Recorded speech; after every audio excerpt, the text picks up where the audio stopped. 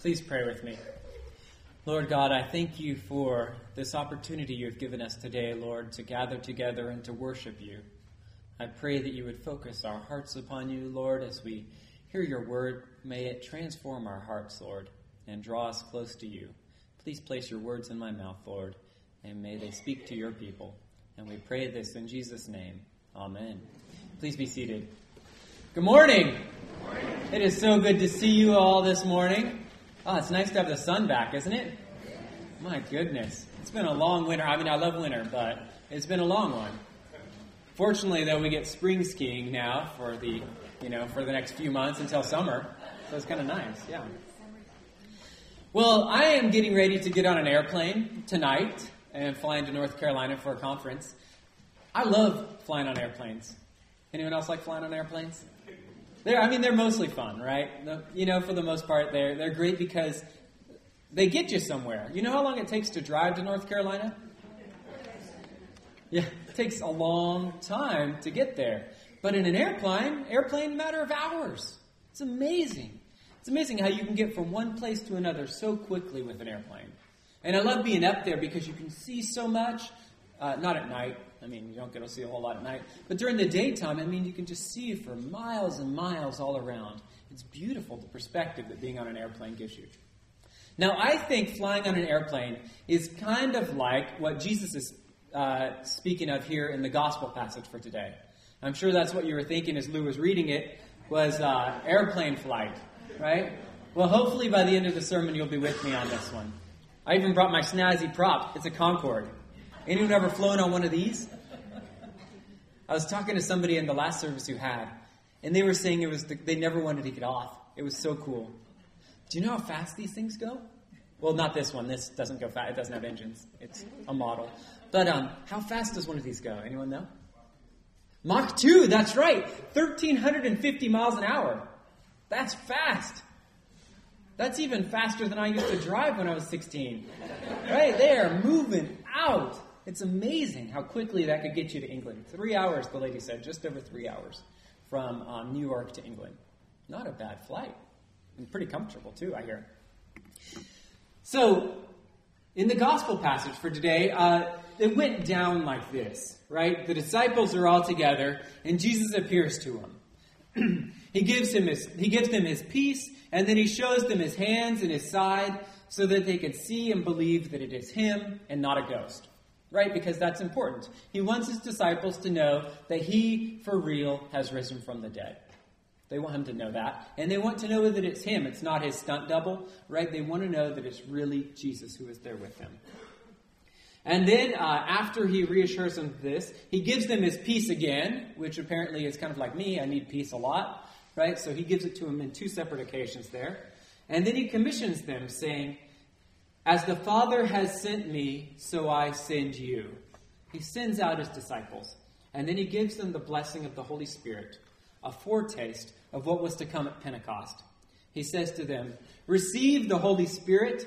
If you forgive the sins of any, they are forgiven them. If you retain the sins of any, they are retained." It's amazing. The disciples who are there gathered get double peace from Jesus. They get a commission to go out and serve and a special blessing from the Holy Spirit. They get their own special preparation for ministry. It's like a life-transforming graduation ceremony. You can imagine, dun, dun, dun, dun, dun, dun, and the disciples are all sent out into the world, to go and transform it through the power of Jesus' name. It is an amazing event that takes place. But there's one problem with this ceremony. Anyone know what it is? Tom is not there, that's right. Not Tom the organist, but Tom the apostle, right, is missing. Thomas is missing. And we don't know why. We don't know if he went out to get chips or something, but he is not there. Thomas is not present when Jesus reveals himself to his disciples. And when he shows up and they tell him all about it, he's not happy. Thomas is not happy at all. He doubts. He's not sure of whether Jesus Christ has come back or not. Maybe he feels like he's the butt of a horrible joke, that they're all just waiting for him to believe and then they're going to laugh at him. Maybe they've got some kind of trick. Maybe he thinks they're leading him on or doing something. They just made up the whole thing. Or maybe he feels like they all graduated and now he's left behind to repeat his senior year. We don't know exactly what's going on in Thomas's mind, but he definitely does not feel like he's part of the team at this point. He does not feel like he believes that the Lord is risen, and he certainly does not feel connected to the other disciples. And so Thomas swears that he won't believe that Jesus is risen unless he has concrete proof. He says, "Unless I see the mark of the nails in his hands, and put my finger in the mark of the nails and my hand in his side, I will not believe." How's that for black and white? Right? Thomas has laid out the evidence that he needs to believe in Jesus, that he is risen. He has set it out there before the whole group. And he waits this way for a week. A week. Do you think it was nice when the disciples all got together? Maybe they had tea in the afternoon or something, and then, there's they want to talk about Jesus being back, and Thomas is there, on the side saying whatever. Yeah, right, Jesus back. You guys keep bringing that up. I hate it when you bring that up. Why do you always have to bring it up every time we get together? You have to bring up this and cause an argument, right? You can imagine these dynamics that were there within this group. Because who else could they hang out with? Nobody. That's right. They had just had their Messiah killed on a cross. They were not exactly popular people in Jerusalem at the time, right? They only had each other. And now each other was one less. Well, Judas had died. And then there was another one less, Thomas, who couldn't be a part of the group because they were of differing opinions on whether Jesus Christ had been raised from the dead. A week like this, feeling isolated from the rest, up in the air. We give Thomas this name, Doubting Thomas. Anyone ever heard that one? Doubt was not a typical aspect of Thomas's life. We see him doubting in this circumstance, but Thomas was not always the one who's doubting, right? In most of his life, he seems to be a man of faith. It's only in this one circumstance that he really doubts. We see in John 11:16, Thomas, who is called the twin, said to his fellow disciples, when Jesus was going into this place they thought they would all die in, Thomas said, "Let us also go that we may die with him." Sound like a doubtful kind of person to you? No, it sounds like a person of conviction, a person of intestinal fortitude, someone who's willing to step out for what he believes. And then in John 14:5, Thomas says to Jesus, "Lord, we do not know where you are going. How can we know the way?" It's a question. And it's a valid question because when Jesus says, "I am the way, the truth, and the life, no one gets to the Father but through me," you don't hear any more from Thomas. There's no Thomas wasn't sure if Jesus knew what he was talking about. There's none of that. Instead, Thomas, by all appearances, seems to believe. He's a man who often has faith. He asks the question, but is willing to believe when he's given an answer. But on this one issue of Jesus' resurrection, on this issue, Thomas is stuck. Everyone else has seen Jesus. But are they pulling Thomas's leg? He can't be sure. Did they really see him? And why has Thomas been left out? If it was such an amazing thing, if they had this huge graduation ceremony, why wasn't Thomas there? Why didn't Jesus appear at a time that all the disciples were there instead of when Thomas happened to be out of the room?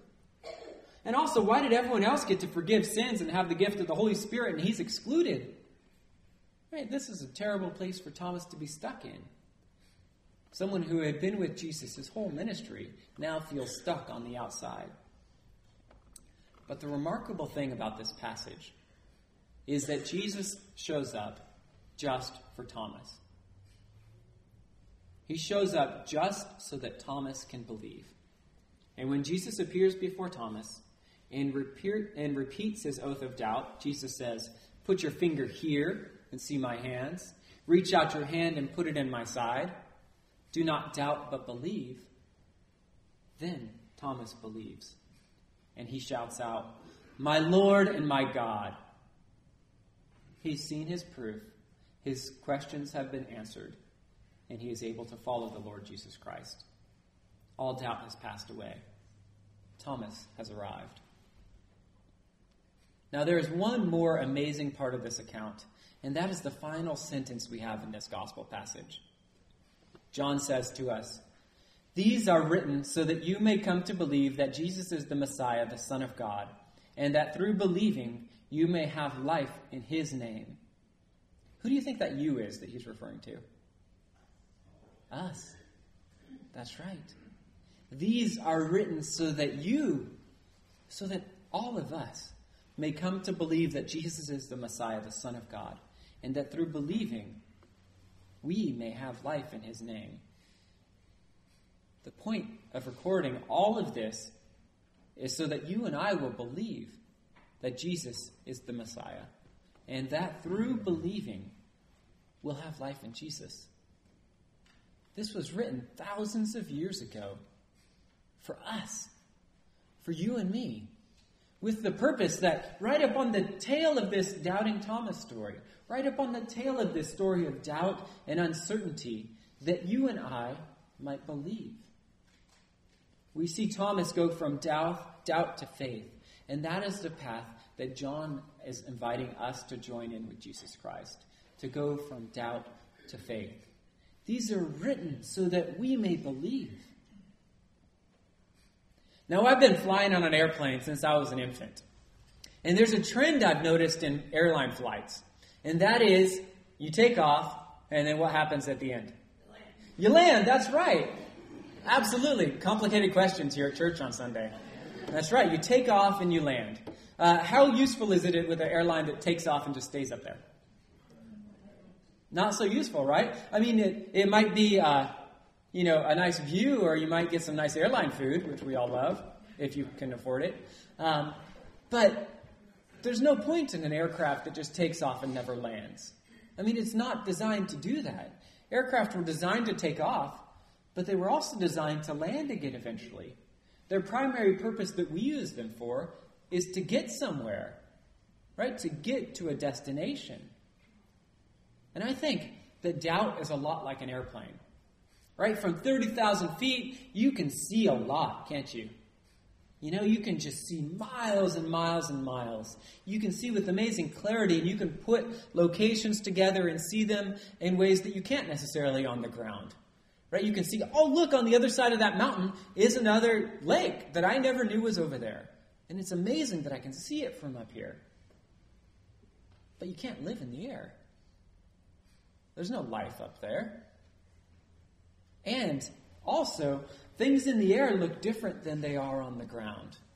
Right? Have anyone ever flown over Nebraska? Right? There's not a whole lot you see, is there? But is there more to Nebraska when you land on the ground than what you see in the air? The people in the first service said no. But there is. There is, right? Because on the ground, what's there? People. That's right. So there's people, there's relationship, there's love, there's identity, there's food, there's there's family, there's belonging. There's all these kind of things that don't exist in the air. The air is a time of indecision. The air is a time of moving to another place. But we weren't designed to live in the air. We're designed to live on the ground. We're designed to live with people in relationship, knowing who we are and who they are, and loving one another. The Gospel of John was written to direct us to a landing. It was written to guide us on our final approach. And it was designed to help us to find the best location ever, to help us to land in faith in Jesus Christ. That's what the Gospel of John is for. Thomas was hung up on not trusting that Jesus has risen, and this prevented him from sharing in his friend's joy. What is there that's holding us back from belief? I mean, we might not even have taken the first step yet, that first step of trusting that the Lord Jesus Christ is who he says he is. That might be the step we're waiting to take today, that we're hung up on. Or maybe we've passed that a long time ago. But Christ is calling us to something in our lives that we're feeling not quite so sure of. a deeper depth of relationship with him, another step out in faith, maybe to reach out and to help somebody who's going through a hard time in their life. Or maybe there's some addiction, some pain in our life we've been holding on to that we can't seem to let go of, some fear that is holding us back. Christ is inviting us to land today, to set down our wheels and get out of that aircraft and come and be in relationship with him, to follow him to that new place, to trust him that he is good, he is faithful, and he will speak to us. There's no problem with doubt. Doubting is a very good thing, but we were not designed to live in doubt, just as we're not designed to live up in the air. We're designed to get somewhere through our doubt, to have our doubt arrive at a destination. And my prayer for us is that we would be people who would ask questions, that we would investigate, that we would pray, that we would seek God's will and whether, he is who he says he is, that we would use all our mental faculties to do that, but that eventually we would land, and that place that we would land would be a place of faith in the Lord Jesus Christ, who has caused this gospel to be written for us, who has caused these words of faith to be shared with us, so that you and I might believe, and so that in believing we might have life. Let's pray. Dear Lord God, I thank you. I thank you that you offer us life in your name. I pray that you would help us to believe, Lord. Help us to believe and follow you, Lord, and if we're hung up in our following of you somewhere along this journey, give us the faith, Lord, to get beyond that barrier that's in our way. Lord, may we trust you to be good. May we lay ourselves at the foot of your cross, Lord, and offer ourselves up to you. And I pray that you would pick us up, Lord, that you would hold us as a loving Father, and that you would guide us as we pursue you with our lives. We pray this in Jesus' name. Amen.